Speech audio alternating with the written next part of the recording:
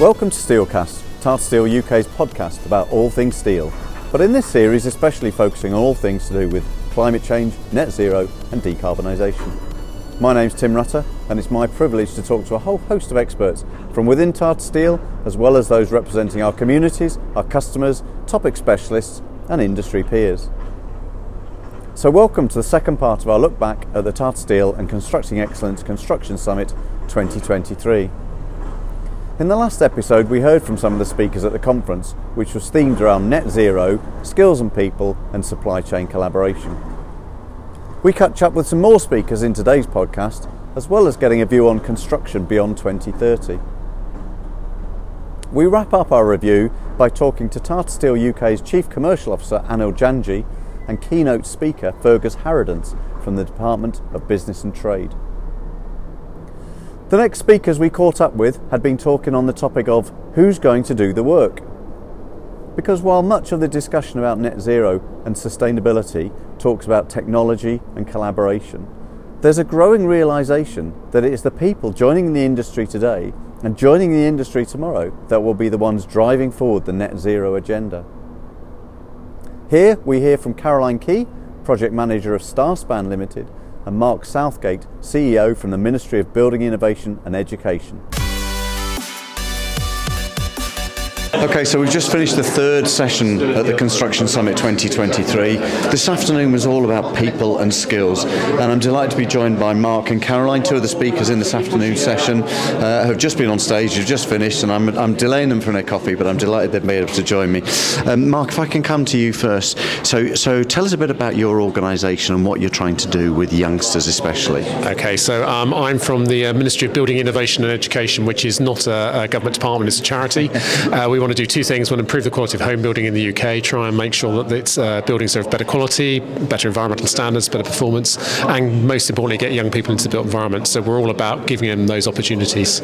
Yeah, and that challenge of encouraging youngsters in the industry is massively important, and many of the other speakers spoke about it this afternoon, but it's a real challenge. You're coming up with some pretty innovative ways. It made me smile when you talked about your Design Future London, for example. Tell us a bit about how you came up with that idea and how effective it's been. Yeah, so basically we do two things. We do a bit of education, but the main thing is doing young people's challenges, young person's design challenges. You talk about Design Future London, that's now in its second year, and that is all about really opening up the built environment to young Londoners, show them the range of roles available, ask them to just focus in on one part of London which is chosen, and say how would you improve it. And very excitingly this year Minecraft have come on board, so it's got a primary focus as well, and actually you can engage primary school kids in the built environment because they've got direct experience of it. They live in homes, towns, cities, so they've got views around it. They just need to be tapped into, so that's what we try and do, tap in, get that interest and show them that actually there's a whole career if they want to take it in that area. Yeah, empower to your elbow. Caroline, I'm going to come to you briefly because you talked about your own experiences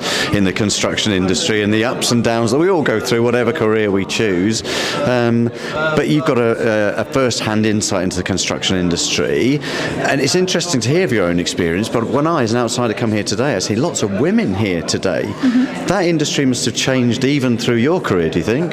Yeah, absolutely. I mean, I was just saying, when I first started out training, I was the only woman in training at the time, and it was difficult because unless I had that kind of resilience to be able to fight back from some of the comments that were made at that time, I probably would have left, but thankfully I'm a kind of strong enough character to be able to withstand that. But as the years have gone by, more and more females have come in, and I think that's by having different experiences and having opportunities there that isn't just, you're a woman in construction, you have to go and work on site, you can't have children, you can't, have that flexible time, and companies are a lot more open to that idea now and providing those opportunities to make it more inclusive. I was struck by one of the other speakers who said about his son was talking about going into construction at school, and the teacher said, "But you're a bright kid, why would you want to go into construction?" And it struck me that a lot of what you and the panel have been talking about today seems to be about how do we get youngsters contractors of all sexes and genders and races into the built environment industry, you would call it, rather than the construction industry, and that might be a branding issue. But it struck me that maybe you're talking about how to make them project managers and project engineers and architects and designers, rather than maybe getting that mix of people into being labourers or plasterers or electricians, or are we totally moving away from that with modern methods of construction, and we're not really interested in getting people into the bottom end? Does that seem unfair? I think there is there's truth in what you're saying, but there's a reason behind it. There is so much marketing material out there and so much knowledge about trades in construction that we don't have to talk about it in the same way, because everybody knows what a plumber does, because they've seen a plumber come to the house and fix a leaky tap. They know what a bricky does. So there's not that same emphasis on it, whereas the professional trades are the hidden trades. So it's like when you build a building, everybody sees it when you get to brickwork and it goes up, and they go, oh, actually, there's a new school happening in my area. Nobody sees the civils work, the groundworks that goes underneath it, but there's a lot that goes on in the background. And it's almost the same with the professional side of construction, is that it's the hidden bit that nobody has thought about. Yeah, you make a very good point there. And I guess, when we talk about the brand of construction, we come from the steel industry, and we are determined to try and make people perceive it as a technology industry, because the amount of science behind it is exactly the same debate you must be having here.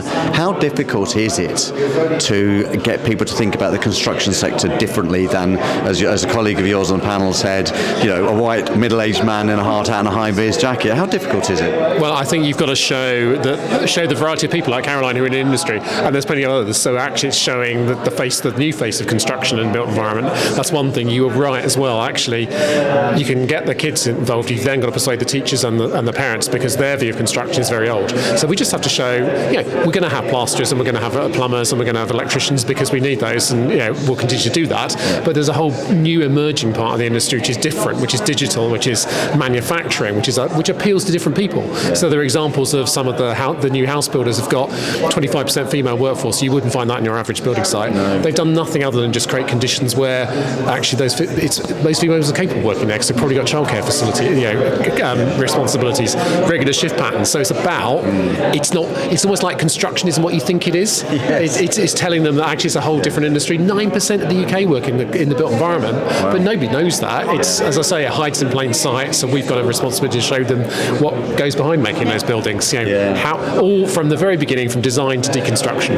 The other thing that you said that struck me was about how you inspire young people to get involved in an industry which has some preconceptions. And you said once you start talking to them about the potential to improve the impact on the environment, the impact on society, their minds kind of change and say, actually, this is a good place to be. This is somewhere I can contribute.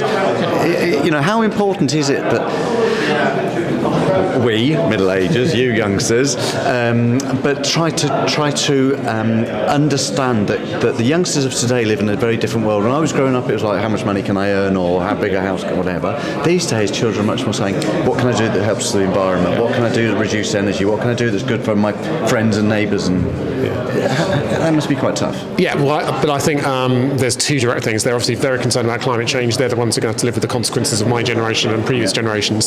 So that anything they can do about that is really important. And 40% of our carbon emissions come from the built environment. So actually, if you want to get involved in an industry which can make a difference, here's one. And then we've all gone through COVID. We've gone through lockdown. We've experienced what worked really well about the built environment and places, and what didn't. And actually be able to go in and go, actually, those places which didn't, how can we make those better? How can we change those so actually everybody has access to clean air, to green space, facilities within a 15-minute walk? Because some people literally couldn't get to green space in the amount of time they had allocated in their hour. So, but some people had it on their doorsteps. There's a bit around. I think just awareness is better now, and we can seize on that opportunity to say, come and help us make it better. You'll have great ideas. Join our industry. And Caroline, you kind of lived through this, haven't you? And you've kind of been in the highs and the lows. But what do you say to people when you're trying to encourage them to kind of follow you through your sort of similar career path, or into the built environment industry, as we'll start calling it? I would always say do it, because it's just such a wonderful industry to work in. I've met lifelong friends through the network. The amount of different experiences that are available are just the second to none, and there is no day that's the same in this industry, and you can transfer your skills to different jobs, so it's not kind of about you're going to work in construction, you're going to do the same job forever. There's so much opportunity that I would say take it with both hands and run with it and see where it leads you. I think the whole topic of people with skills is not something I might have expected from an industrial summit like this, but it's clearly massively important for the future of the industry and changing technologies and bringing you through. So delighted we had the session. Thanks ever so much for your inputs. I could talk to you all day, and I'm going to reflect on a lot of what you said in our own industry, in the steel industry, because it's equally important there. But listen, I'm going to let you go and get a cup of coffee, but thanks very much for your time. Thank you. It was fascinating to hear Mark and Caroline talk with such passion and enthusiasm for an industry which is facing so many issues. But what you will have detected was a determination and a passion to pass on an industry to the next generation that is making a difference, that is inclusive, and one that young people will aspire to be part of. As the Construction Summit drew to an end, the final session had a star-studded panel discussing the challenge of construction beyond 2030. We caught up afterwards with industry legend Keith Waller, Programme Director of the Construction Innovation Hub. So there we have it, the final session of the 2023 Construction Summit here, co-sponsored by Tata Steel and Constructing Excellence. It's been a fantastic debate. The last session was talking about construction beyond 2030, and managed to grab Keith Waller. Keith was on the panel there discussing it in front of the entire audience today. Keith from Construction Innovation Hub. Listen, thanks for taking a couple of minutes out. That was one hell of a discussion, and for many of us in the audience, it will have been almost quite shocking, because the change that you were talking about on that panel that's got to happen in such a short period of time that's so holistic is kind of overwhelming. Is that how it feels from inside the industry? I think many people are overwhelmed by the amount of transformation that is required, but we have tried to set out a path. We don't have to make it all in one step. We don't have to make that one step overnight. What we are trying to do is say, if we want to deliver through the built environment, through construction, more for the economy, more for society, more for environment, we do need to change. And we do need to change quite fundamentally in what we build, how we build it, and how we make decisions. I'm really keen that the message that many people have played back to me has been heard about we need to make decisions based on whole life value. We don't need to buy cheap. We don't need to focus just on the construction phase. We should be thinking about the whole life, about the outcomes we deliver. And that does require change. Scary amount of change maybe, but necessary. Yeah. If we are to deliver the schools, the homes, the hospitals of the future, we can't do it by just repeating what we've done for the last 100 years. We need to have a path to transformation, to deliver more, to make our industry better performing, to make it more attractive to join, to keep people in it, keep that innovation, keep those skills, keep those competencies really coming in so we can deliver more for everyone in our society. And there does seem to be quite a bit of conflict in this discussion, doesn't it, between clients knowing what they want or knowing what to ask for and knowing what they're getting. But the discussion on stage, exactly as you were saying, was this whole life cycle and the end of life rather than the capital piece of construction, I think you described it as. What state is the sector in currently to be able to make that change that quickly? Well, I think we've got to think about what quick means. It's absolutely fundamental that we don't destroy the industry in trying to change it. We need to try and help the industry, enable the industry to make that transformation. One of the things I was taught when I was in the Treasury, one of the first things I was taught, and a lesson I've taken with me everywhere, is working out what to do is easy. Working out how to get it done is where the real skill lies. So it's about trying to define a path and bringing industry with us, helping clients to make better decisions. So the Construction Innovation Hub, we have set ourselves up not to be a market player. Our job is to be a market enabler, to help clients make better decisions, to help industry build the capability and capacity moving forward so we can deliver those better outcomes together. That's my mission. Yeah, and today you've been here for the whole summit, I think, yeah. Keith, and are days like this critical in building relationships, building networks, getting some of those quite lively debates, to be honest, out there so that everyone gets on the same page? Important? Absolutely essential. And I think Tata and Constructing Excellence have really pulled together, I think, a really great range of speakers and panelists, pulled together a great audience. And I think having this event together, in person rather than virtually, has been a real positive thing. The only critique I would have, if anything, is it should have been longer. There were sessions we couldn't all go to. So the topics were well chosen, the speakers were well organised, spoke really clearly, and the audience participation was fantastic throughout. Wholly recommended. If there's one next year, I'm here. Excellent. And of course we had the keynote speaker right at the beginning, Fergus from the business department of government. There's got to be a major role for government, hasn't there, in moving forward to construction? Absolutely right. So government has two roles, I suppose, in this. Is firstly setting the policy and regulation, and then really convening all those clients, those individual clients who procure construction projects, Department for Education, Ministry of Justice, Department for Health and so on, to try and work together in a more joined up way to enable this transformation. Government is the largest single client of the industry. It needs to behave like a single client and help industry to deliver better for it. Crucial role for government in setting the policy environment, the what, and then the how of how that is then implemented by those individual clients and those individual projects. They have a central role. Yeah, so massive challenges there. You've been in the industry for a long time, I know. How confident are you? I'm 100% confident. And in fact, you might say, well, you would say that. I've been in that transformation space for many years, that innovation space. This is the most confident I've felt because we've put the enabling environment there. We have the right policy environment. We have the right tools. We have the right processes established. And we've proven them that they are, firstly, can be done. And secondly, by doing them, it delivers better. So we're now into rollouts. We're not guessing whether it can be done. We now have to implement it. So the what's been done, which you could argue is the easy part, we now move on to the how, making it happen at pace and scale so we can really deliver. Yeah. Keith, that's brilliant. Thanks ever so much for joining us, and it's a pleasure to see you. Excellent. And we'll see you at the next one. Absolutely. Thanks very much. Cheers. Although we only got a few minutes to talk to Keith, his positivity and confidence around a successful path forward for the construction industry is very clear to hear. And that was reflected by all the people we spoke to on the day. Big challenges, but big ideas and plenty of determination on show. And as people gathered for a final cup of tea with friends old and new before they left, we caught up with a couple of the keynote speakers. Firstly, Anil Jhanji, the Chief Commercial Officer for Tata Steel UK, and finally Fergus Harradence, Deputy Director Infrastructure, Construction and Rail from the Department for Business and Trade. What's your reflections on the construction summit today, Anil? Amazing feedback. I've really thoroughly enjoyed the day. It has gone far beyond my expectations of when we planted the seed a year ago. It has surpassed all my expectations of what we have been able to achieve and discuss during the course of the day today. Now, construction is one of our biggest and most valuable market sectors, but it's also hugely fragmented and it's got a huge amount of challenges, as we've heard today.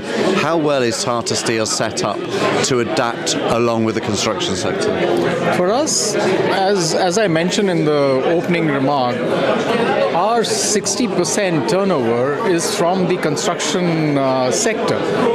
So our employees, it's a matter of realization of how closely interconnected we are. Our veins and arteries are all over the country across the various value chains. But the discussions in the summit today have been about the need for a holistic approach. Are we still in the world where we are making and selling steel? Or are we starting to lift our heads and say, we Tata Steel can have an intelligent conversation and input to the discussions about buildings for diversity, the whole built environment, skills and people? Do we have that holistic view of the construction sector, and can we contribute to it? Very valid question. And how do societies and how do manufacturing organizations, or how do any organizations make progress? They make progress by bringing innovation, by being part of the innovation work stream. And when any innovation happens in this country, we are first persons to be thought about. Look look at the remarkable innovation which has again been awarded at several forums, the seismic, which you would have seen at this platform in Watford today at the BRE. Now that hasn't happened in 1 year. That whole planning has happened over a period of 3 years through cross-functional partnership, and the single partner they wanted was Tata Steel because they knew that we could provide that solution. I've had the privilege to go and visit the Forge building, which is the first net zero construction in UK, probably in the world as well. When they wanted the steel from us, they went out just for steel from Tata Steel because we could offer those solutions what they wanted, very much in the modular way, the agile way, everything what we have talked about. So we might easily get digressed by saying we are just a product supplier, but I think we are innovative solution providers, and we need to build on that. We need to build on that competency. We don't have to hard sell our products. We need to be steering these kind of platforms where automatically, where all these decision makers are involved, they think of any steel manufacturer, they think of Tata Steel. Yeah. Now, lots of the conversations today were about climate change and net zero. Would it be unfair of the construction industry to say to you, as Commercial Director of Tata Steel, the biggest thing you can do for this sector for climate change is to give us green steel? No, it's not at all is the right ask. And my ask back to them today has been that you contribute, as all of us as construction industry, contribute so much to the GDP of the country. So I would request them, and that is what I've been propagating today, that I have requested them that please use all your connect with the government and send the message how important manufactured steel in this country is, and how important net zero is for you, and how important green steel is for you. And they have responded positively. They have taken the request back, and they are willing to canvass with us. They are willing to lobby with us, with the government, to ensure that we get the support we really need. The kind of interactions we have had today, the returns of this will not happen in 1 week or 1 month. It will happen over a few years. But the network which we build upon, the associations I've made today, and the interactions I've had with stakeholders and decision makers and influencers, they're going to go back and make sure that the government understands the need for supporting local manufactured steel and green steel. And that is what we need as a steel company.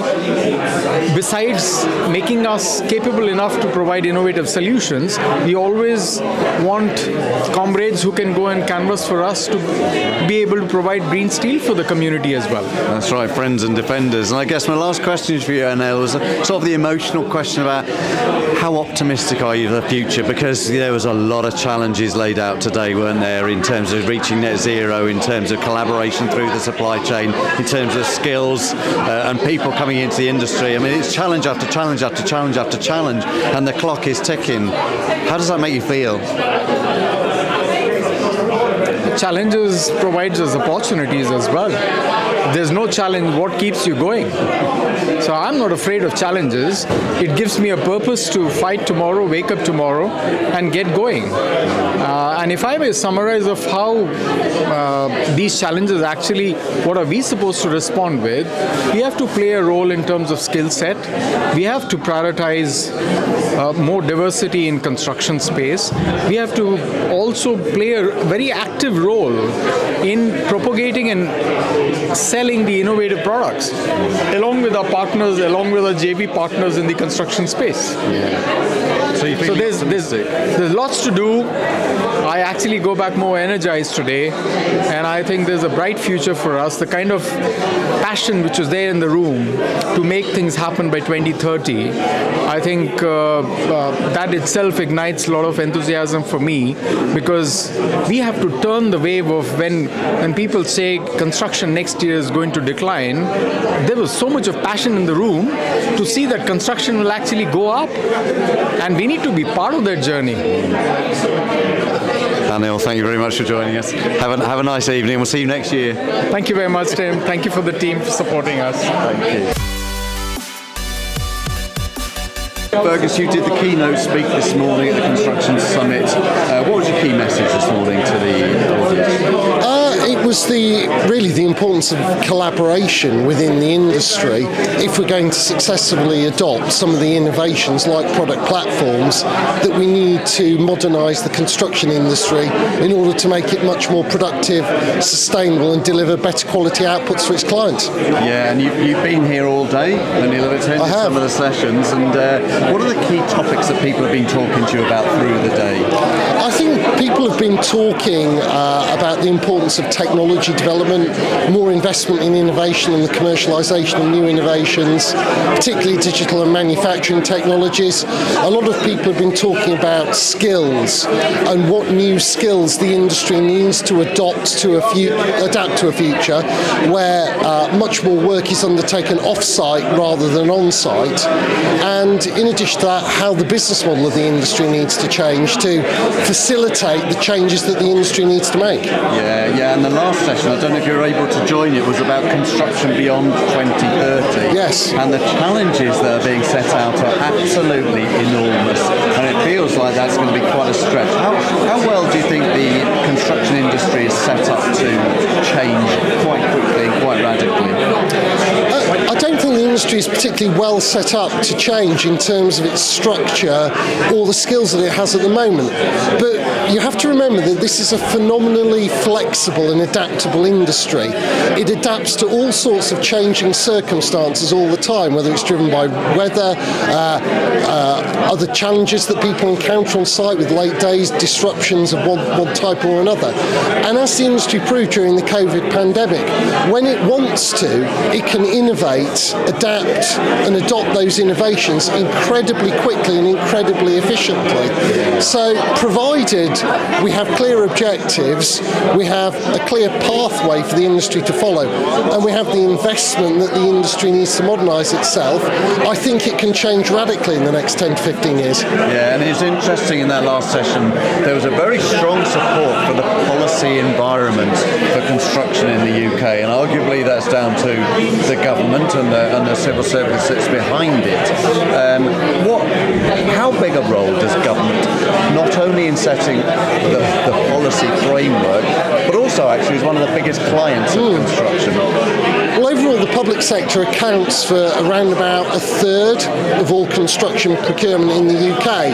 Everything from large infrastructure like HS2 through to new schools and hospitals, the social infrastructure the country depends on. But also, we've been investing more money working in conjunction with local authorities in things like domestic retrofits, so very small scale developments and refurbishment projects. And I think the important thing is that government is procuring on a consistent basis and sending consistent messages to the industry about the need to adopt new technologies, make its operations more sustainable, and saying that we want to focus on value and higher quality built assets over the long term. And how important are summits like this, which brings the whole supply chain together, people from government as well, people from academia? How important are summits like this in taking the sector forward? I think they're very important because they facilitate the collaborations and the networks that the industry needs to adapt. This is a very complex and diverse sector, and it does have a tendency to balkanise itself into lots of different occupations or specialisms. But actually, for the industry to change, it needs all of those different groups to come together, collaborate and work together in a more effective, cohesive way than they've traditionally been able to do. So summits like this play a really important role in building those relationships and facilitating those kind of value-adding collaborations. And you're going to go back to government now. What are you going to take back with you that's new or different or challenges your perspective that you've heard today?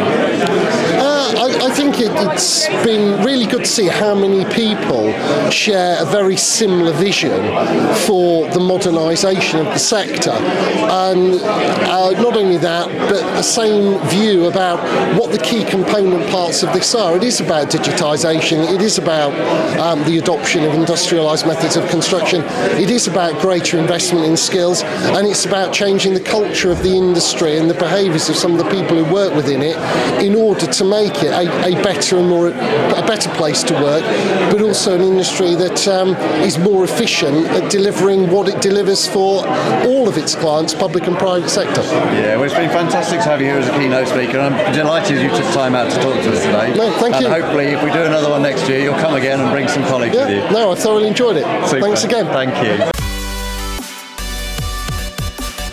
So while these last two podcasts have been specifically focused on the challenges for the UK rather than the specific issues around decarbonising the UK steel industry, it's interesting to hear in a bit more detail about one sector's own challenges to get to net zero and the role steel and materials have in that journey, as well as the ever increasingly accepted need for collaboration through supply chains to reach a common goal.